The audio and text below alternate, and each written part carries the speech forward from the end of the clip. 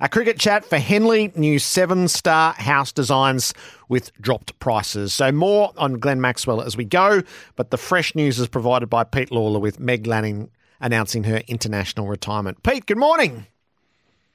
Good morning. How are you, Jared? Sorry, my phone's ringing. Yes, it would be. You drop a story like that, and it would be ringing. Ringing all morning about this. A big news. Meg Lanning, huge figure in Australian women's cricket, perhaps our most successful female cricketer. 7 World Cups, Jared. She's been captain since she was 2014 when she was a young girl. And she's just run out of petrol. And I think we've suspected this for some time. Meg's had a couple of extended breaks from the game, and my reading on it is she's looked ahead. There's a tour of India coming up. There's a test match. There's ODIs and T20s. She doesn't have it in her to go. So that's the end of a fantastic career, and I think she'll be confirming that in a public announcement in the next half hour or so, or hour. 10:30 it's come down as at the MCG, I think. So she'd taken the 2 periods of personal leave, hadn't she? So post the Commonwealth Games. That was sort of the hint that maybe, and having been captain since she was 21, that maybe this was getting to the end. Yeah, it is. It is. And I don't think she's played for Australia since the World Cup, since they won the World Cup, Jared. She has been playing in the WBBL. It's interesting that she's going on in domestic cricket and not international cricket. So she's not tired of that. But it kind of, Meg Lanning's never been a sort of spotlight person, has she? She's been the most unassuming of leaders. I mean, an incredibly reliable cricketer in a sort of 100-odd T20 matches, 100 ODI matches, scored some fantastic centuries for her country. But you've always got the feeling she's not very fond of the limelight. She's never very fond of the centre stage. I think she'd be happy just to go back and play her cricket off Broadway, not have that sort of intensity on her. That's a reflection of her character. A little bit of sort of that Alan Border, Steve Waugh style of leadership about Meg. There's nothing flashy, is there? No, that's absolutely true. So her story arc, and I reckon James in Mordialloc hits on this. We've known her since she was a school kid. My favourite Megsy story, James writes, is she played for the first 11 at Carey College at the age of 14. She is a superstar. So we followed that. A teenager playing for Australia, rapidly becomes the world's best, captain at 21. And then there's this phenomenal period of success, unrivaled really, as Australia forges ahead with the professionalism of the game, and it all happens on her watch. And they win T20 World Cups, they win the Commonwealth Games gold medal, they win the 50-over World Cup. So she does what is the grand slam of women's cricket. Jared, an incredibly successful period in Australian women's cricket. Under Meg Lanning, I mean, they had an 80% success rate. They won 80% of their matches. That's a phenomenal figure, absolutely phenomenal figure. And you know, they were the thing I've liked about the Australian women's team is they set the standard, and others have risen to that standard, but they're still not good enough to knock them off just yet. You know, they are, and Lanning has embodied that. She's just such a pro. She just gets on with it, a beautiful batter to watch. I've always enjoyed watching her bat. And you always felt calm when Meg Lanning was out at the wicket for Australia. You know, she just looked like she was in control of everything that she did. And she's in control of her life now, and so she's stepping down. They're 3 icons really of the period, aren't they? And as it moved, they were joined by others, but the 3 icons were Meg Lanning as captain, Elisa Healy and Elise Perry. So they personified their team and really the sport, and they forged its popularity. This team won our affection, our admiration, and then they won their place for a long period of time. They were the best Australian team, any code, either gender. Yeah. You probably wouldn't class them as a pioneering team. I think that's probably happened before them, but they have set a standard. They've set an agenda, and a side like that, you know yourself growing up, you know, perhaps watching that Steve Waugh era when the Australians were so successful, Ricky Ponting, they captured the imagination of young people. And they were the perfect team for this moment in women's cricket, because you know this stage of evolution in women's cricket. This side that Meg Lanning that Meg Lanning led. They were great role models, and as you say, that probably Perry and Healy brought a little bit more show business than Meg did to the team, but they all complemented each other. They're all great cricketers. I suppose there's now a bit of attention on how Heels' finger is going ahead of India and whether she'll be right to, because they might have to look somewhere else for a captain. Do you think so? For whatever Healy has left in her career, she has been captain in any way, but once it's the permanent role, do you think it will be handed to her? I would assume so. I hadn't even considered that they do anything else, Jared. Had you? No. I think that's so natural, and it gives them that bridging period. I don't know how much longer Healy means to continue on, but say it's 3 years. That's sort of the perfect amount of time now then to choose the captain from the next generation. That's right, and the next generation's starting to come through as we speak, isn't it? Yep. So Meg Lanning retiring from international cricket. We'll share that with you as the morning unfold. Pete broke that story, and so that's the layers to it. Are our eyes still spinning? Are we still marvelling that so Maxwell miracle in Mumbai, best you'll ever see? I watched the whole innings last night after the kids went to bed. Wow, just wow. It was a pleasure to watch it back. That's Joel. It's sort of been ticking through. There was that progressive awakening. Those who were fortunate enough to see it live, and then all the way through yesterday as it was run as almost wallpaper on Fox Cricket, there was the chance to tap in and just understand what everybody was talking about. That was like the whole of Australia was in a bit of a daze yesterday, I think. Well, particularly those of us who stayed up and watched it, were pinching ourselves. Did we really see that? Yeah. I mean, it just snuck up on you. You were talking about, where does it sit in the sort of pantheon of great innings, and I don't feel sort of equipped to judge that. But the innings that I go to instantly is Dean Jones, isn't it? Yep. It's Madras, it's the cramping, it's the, you've never seen a bloke in more pain and discomfort at the crease. They both score double hundreds, but I will argue that this one's a hell of a more influential and important innings. This has been an incredible World Cup, Jared, and this innings is one of the cherries on it. But I reckon there's a lot of debate at the start of this World Cup and a lot of talk that, this might be the end of it. We're at the end of the road of one-day internationals. Throw them out. We're not going to play them anymore, and we will play a lot fewer of them. But we've seen the game evolve in front of our eyes in this World Cup. I think we have seen T20 skills. They've been introducing themselves slowly into the game, but they have announced themselves, and particularly in the batting of a guy like Maxwell. He comes in, he's already made that 40-ball century, coming in, the 39th over? Yeah. I mean, that's just ridiculous. But now, is he batting? Yeah, an 8th-wicket partnership of whatever it was, a couple of hundred, all those runs that far down. I mean, nobody, only openers have made double centuries. You cannot make a double century from where Glenn Maxwell was, nor can you make one in the style of it. And just the fact that it's the sort of crowning achievement of Glenn Maxwell's career. We've always known he's this eccentric genius, but too often it's just been eccentric, hasn't it? Yes. I mean, I even remember Steve Smith at some stage saying, maybe just a bit less funky, mate, and he's been on the nose a number of times because he rows his own boat. He's an unusual cat, Glenn. He's high maintenance, but to pull this off and to pull it off in those circumstances, absolutely outstanding. I'm so happy for him. And I wrote in the paper today, it was only in March this year that we were having a beer just at the end of the test series in India. And he showed me the damage that had been done to his leg. And he told a room full of people the story of that incident that wasn't that long ago. There was a Stephen King horror show what happened to him, and his recovery from that has been extraordinary. So combine that with the heat, and what an effort. But don't you reckon, Jed, there's something about batters in those or sports people in those extreme situations where they're injured? They just have clear focus. I mean, his focus was so clear, he wasn't even moving his feet, for God's sake. Yep.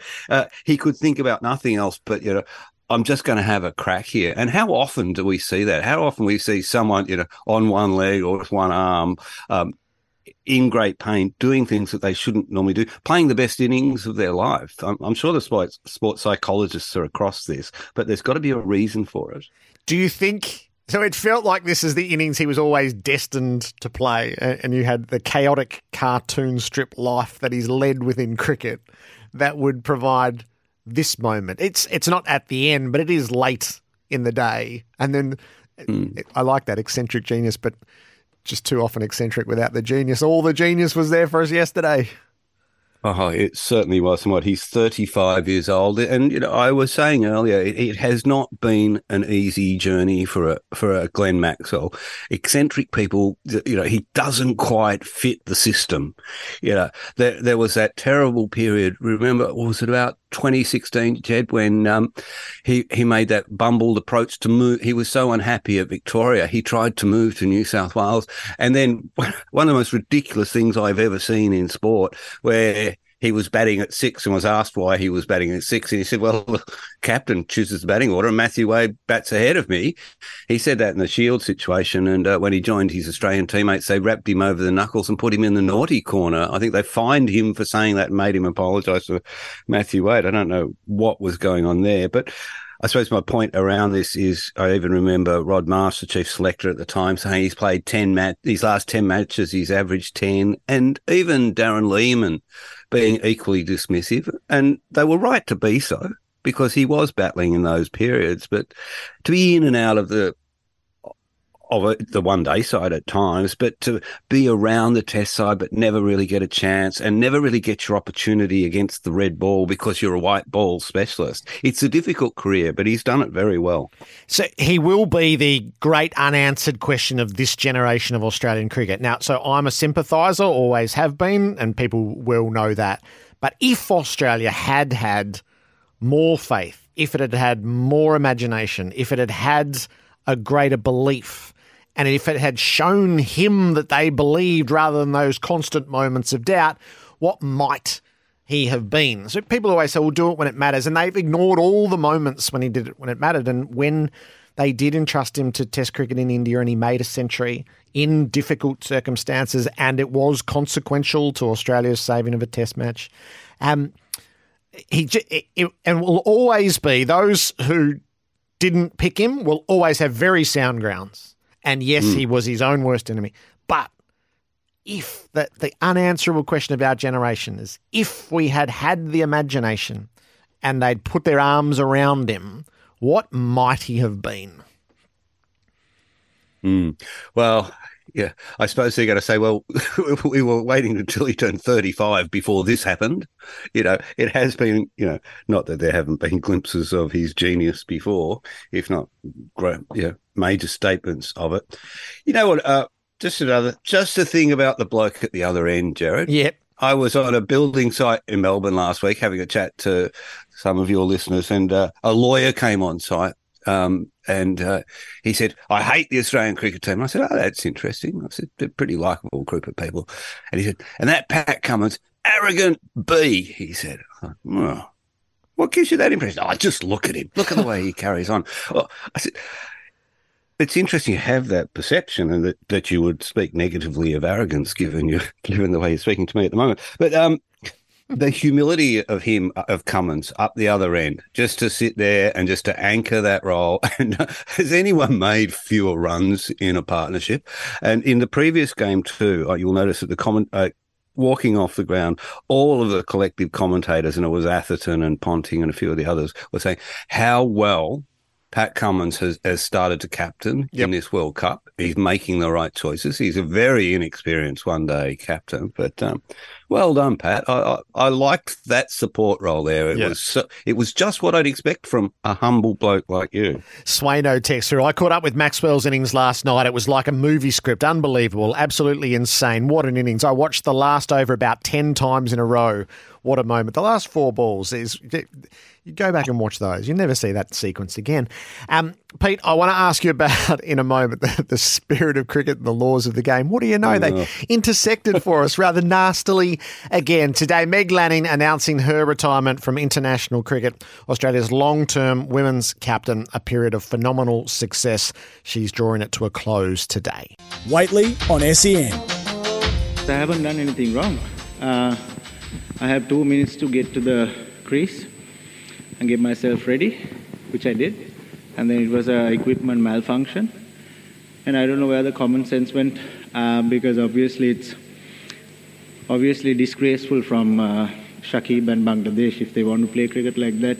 Obviously stoop down to that level. I think there's something wrong drastically.